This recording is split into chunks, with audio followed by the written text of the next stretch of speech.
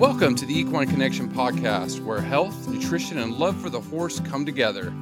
This podcast is brought to you by Tribute Superior Equine Nutrition. I'm Dr. Chris Mortensen. And I'm Dr. Nicole Rambo. Welcome back, Nicole. How are you today? I am doing well, Chris. Excited to talk about ponies, per usual. Always. Now, this is an interesting topic, and that's just because I personally take magnesium. I take it before I go to bed. I've read some online stuff. You never know if that's right to do, but am I doing the right thing? Is it really going to help me sleep? Chris, I have no idea. I reserve all of my nutritional advice for horses, but you haven't died yet, so we got something going for us here. That's good. Yes, knock on wood. Okay. So, but magnesium it's one of those, I don't know, called micronutrients, but a mineral that it's hot on the market. Like I said, I do take it just to help sleep a little bit. From your standpoint for the ponies or for the horses, what is magnesium supposed to do for them? Yeah, so magnesium is something that has definitely been a trending supplement or ingredient for horses for quite a while. And normally I think we see it go from the human side to the horse side. I would almost say like the horse world was ahead of the trend on this one. But magnesium does tons of stuff in the body. It's part of the skeleton. It's an activator for many enzymes that do all the processes that keep you alive in your body. I'd say the biggest one that we're focused on horses is its role in muscle contraction. Certainly, I think that's where the main focus has been, which makes sense. The horse is a giant animal with hundreds of muscles. It's something that we're highly focused on when we're thinking about the health and wellness of our equine partner. No, and I remember we did it. It was, I wrote it down. It was episode 101 on November 10th of last year, 2022. And we talked about this as a calming supplement. So it'll be interesting if I'm going to ask you a little bit later in the podcast, any data to support that. I know we had a fun one on that with magnesium. What are some of the sources? I guess my next question, rolling into my next question, what are some of the sources of magnesium in the diet? So what I want to build up to is more better, which we'll get to, but should we be concerned about some deficiencies too? Or if we just feed them hay and a good concentrate, they should be fine. So the main source of magnesium in most horses' diets is their forage. And if you look at the NRC, nutrient requirements of horses, they make some recommendations based on the existing research on what the horse's minimum magnesium requirements would be at different levels of work. And magnesium is what we call a macro mineral, meaning you need grams of it per day compared to our micro minerals that are in milligrams. And if you look at the NRC, your average size horse in light work requires 9.5 grams of magnesium per day. We go all the way up to heavy work, they would require 15 grams of magnesium. So to kind of just give that some context, I took a little peek at the feed library in Dairy One. So it's hundreds of thousands of tests that have been collected over many, many years. And it's a great place to look at average numbers for different ingredients. I'm not saying this is perfectly representative of every hay out there, but to just give us a little bit of context, your average grass hay has 0.2% magnesium content. And if we fed that, let's say, 1,000-pound horse 20 pounds a day, that would provide 18.1 grams of magnesium, which would exceed even that horse in very, very heavy work. Think the thoroughbred racehorse. If we look at the low end of what that hay would provide, it'd be 0.1% magnesium. So that was the lowest test they had in their database for grass type hay. That'd be 9 grams a day. So it would be close to covering that horse's requirement if they were in light work. If we look at our legumes like alfalfa, we know those are higher in some of our nutrients like calcium and also magnesium. So same amount, I'm going to feed that horse 20 pounds per day. The average magnesium concentration for alfalfa is 0.3%.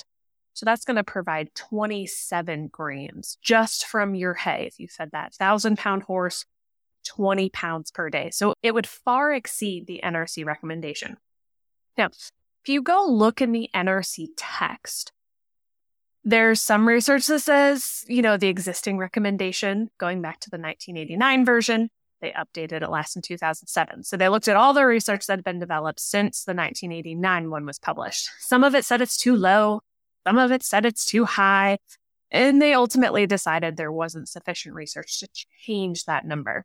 Now, like a true deficiency, I've never seen one in real life. And in that situation, I mean, that is a horse who is ataxic, they are trembling, they may die. So magnesium, true clinical deficiency, very, very, very rare. What people are worried about and what they're looking to supplement and what supplement companies are telling them they need a supplement for is a subclinical deficiency. And I mean, we certainly can't rule out that that might be the case. And they're more so looking at symptoms like muscle tension, excitability, hyperesthesia, where like the horse doesn't like to be touched. Some of those things are thought to be possibly related to a subclinical deficiency in magnesium, even though in all, but the most extreme situations, you're probably covering the NRC recommendation just for magnesium in the forage alone, plus whatever you get from your concentrate. Yeah, I was going to ask you if I mean, listening to you, even if you take the low percentage, they're getting basic enough or should or close to it. But if I throw in just a ration balancer, I mean, you're going to cover that magnesium, right? Yes, according to the NRC recommendation, right? And, maybe on the next one, we'll see that it should be increased. But relative to that, it's tough because the way we actually would measure magnesium status is what's called fractional excretion. We learn what goes in. We actually measure their urine. The problem is, the bulk of the body's magnesium, so about 60% of it is stored in their skeleton, about 30% in their muscle, and then there's a very tiny, tiny amount, maybe 1% in extracellular fluid, meaning that a horse could be super deficient in magnesium and a blood test wouldn't even show it. So unfortunately, it's not something we can easily measure in a non-invasive, non-time-consuming way. Therefore, it's both hard to diagnose a subclinical deficiency and then hard to prove a horse doesn't have a subclinical deficiency. Yeah, I had a flashback while you mentioned that. And I remember Dr. Warren down in Florida, collecting urine is not easy in a study. So hats off to you nutritionists who do that. It's, wearing not diapers even. It was a collection thing that the mares had to wear and to get every drop of urine to measure this stuff. Hats off to you nutritionists that do that work. I like the repro side, but getting back to magnesium. So, I mean, we do have some evidence. Okay, here's our basic baselines. But what these companies, these supplement companies, the reason I might take magnesium is more better. I mean, is there any evidence to support that? And I know it's hard in our equine nutrition because there's not billions of dollars like in human nutrition research, but is there any evidence that if you give some more or supplement more magnesium, it's going to help our horses?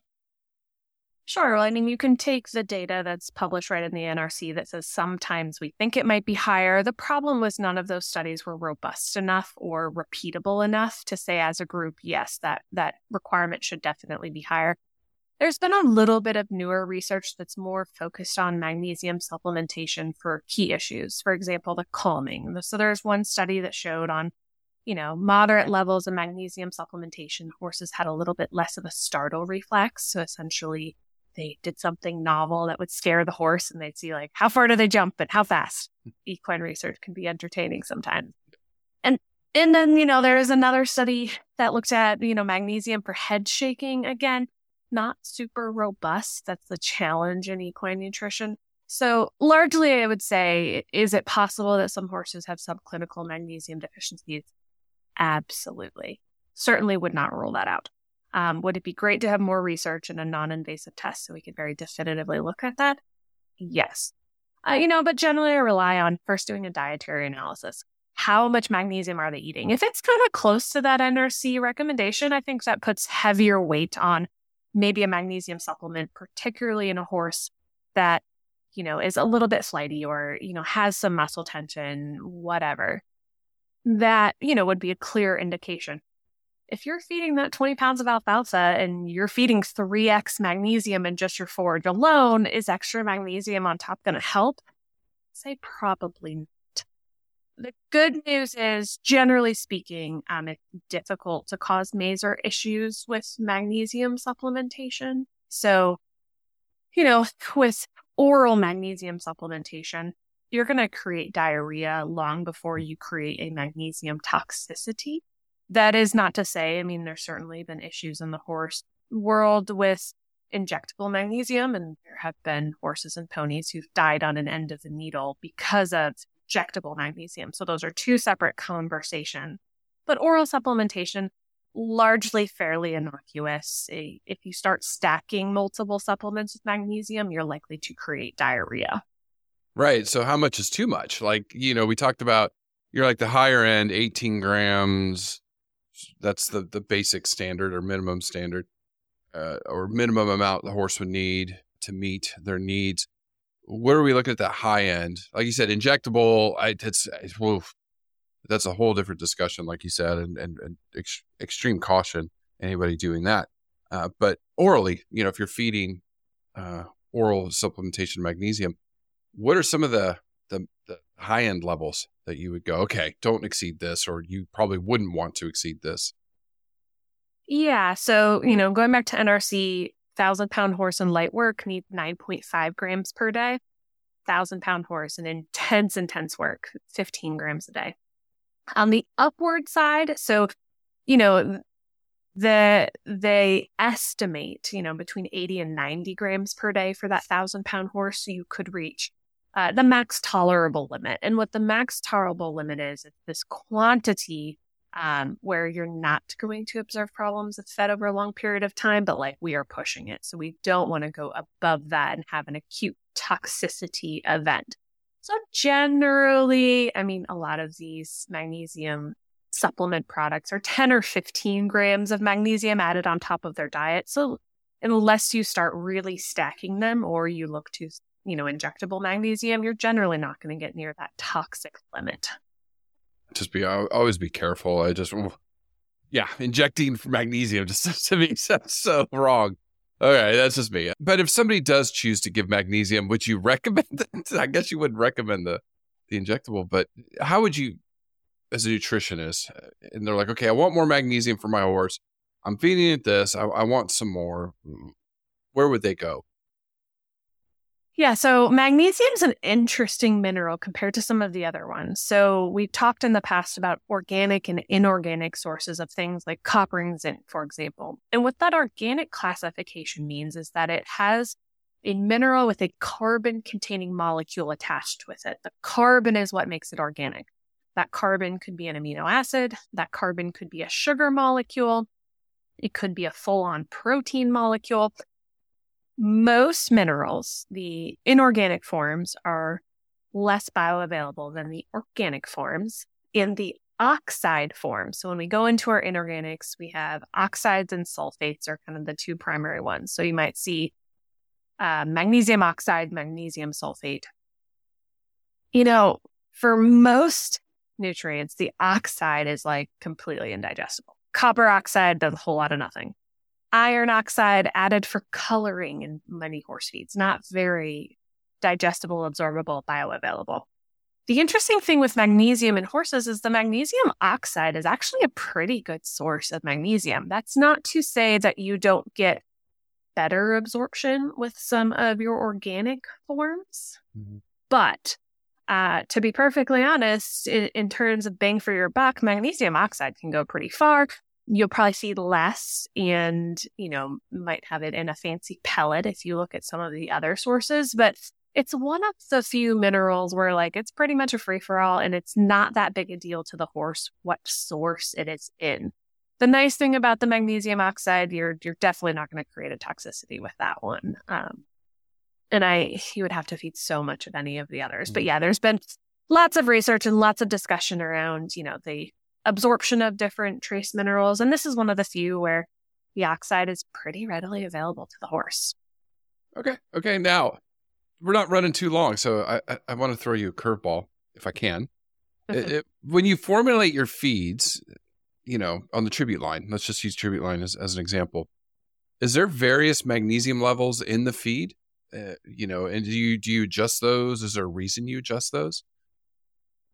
Sure, we would look at that based on, expected intake of different products. So a product that you're only going to feed a little bit, you might want to increase the magnesium level in that. A product that you're going to feed a lot of, you're going to have a lower level. So that's the same as many of our different nutrients. How concentrated a product is dependent on how much of it you intend to feed, with the goal of kind of creating a happy medium. So we're kind of looking at what are the average values of decently good hay?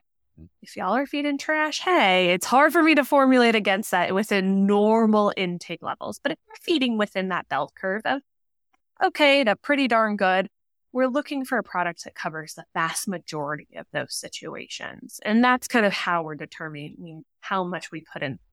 It's like a lot of my full intake feeds, we're going to have 0.3% magnesium, really similar to your alfalfa hays, meaning that you might feed 4 pounds of that product. You might have a senior horse who you're feeding its whole diet, feeding it 20 pounds of product, split into at least 4 meals per day.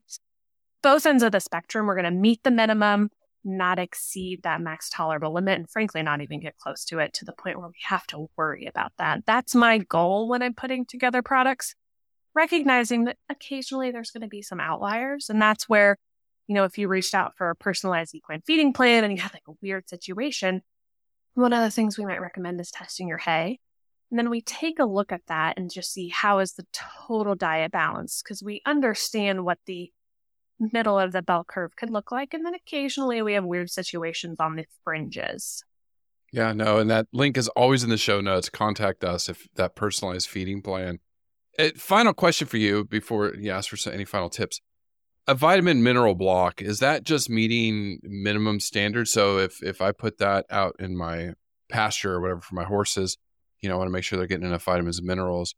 Just in broad picture sense, that kind of popped in my head as a question. Is that just meeting the minimums, or is it maybe a little bit more? Great question. So a lot of those blocks are almost all salt. Okay, so yeah. it's hard to get any other nutrients in there when it's predominantly salt. Mm-hmm. There are some that are formulated with a little bit lower salt where there's more space for other stuff. But that being said, generally most horses will not consume enough of those blocks to meet all of their needs, meaning they won't be able to consume enough block to fill in the gaps from their hay. So from that perspective, my general recommendation is absolutely free choice salt.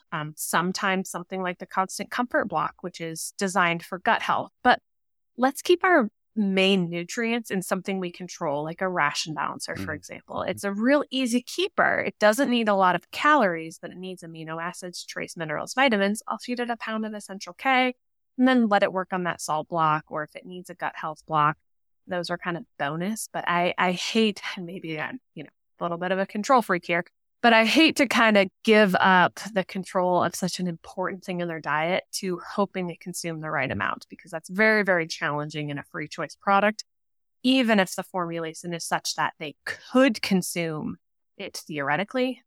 Most of the products aren't even formulated to where they could meet those needs if the horse ate the intended amount every single day.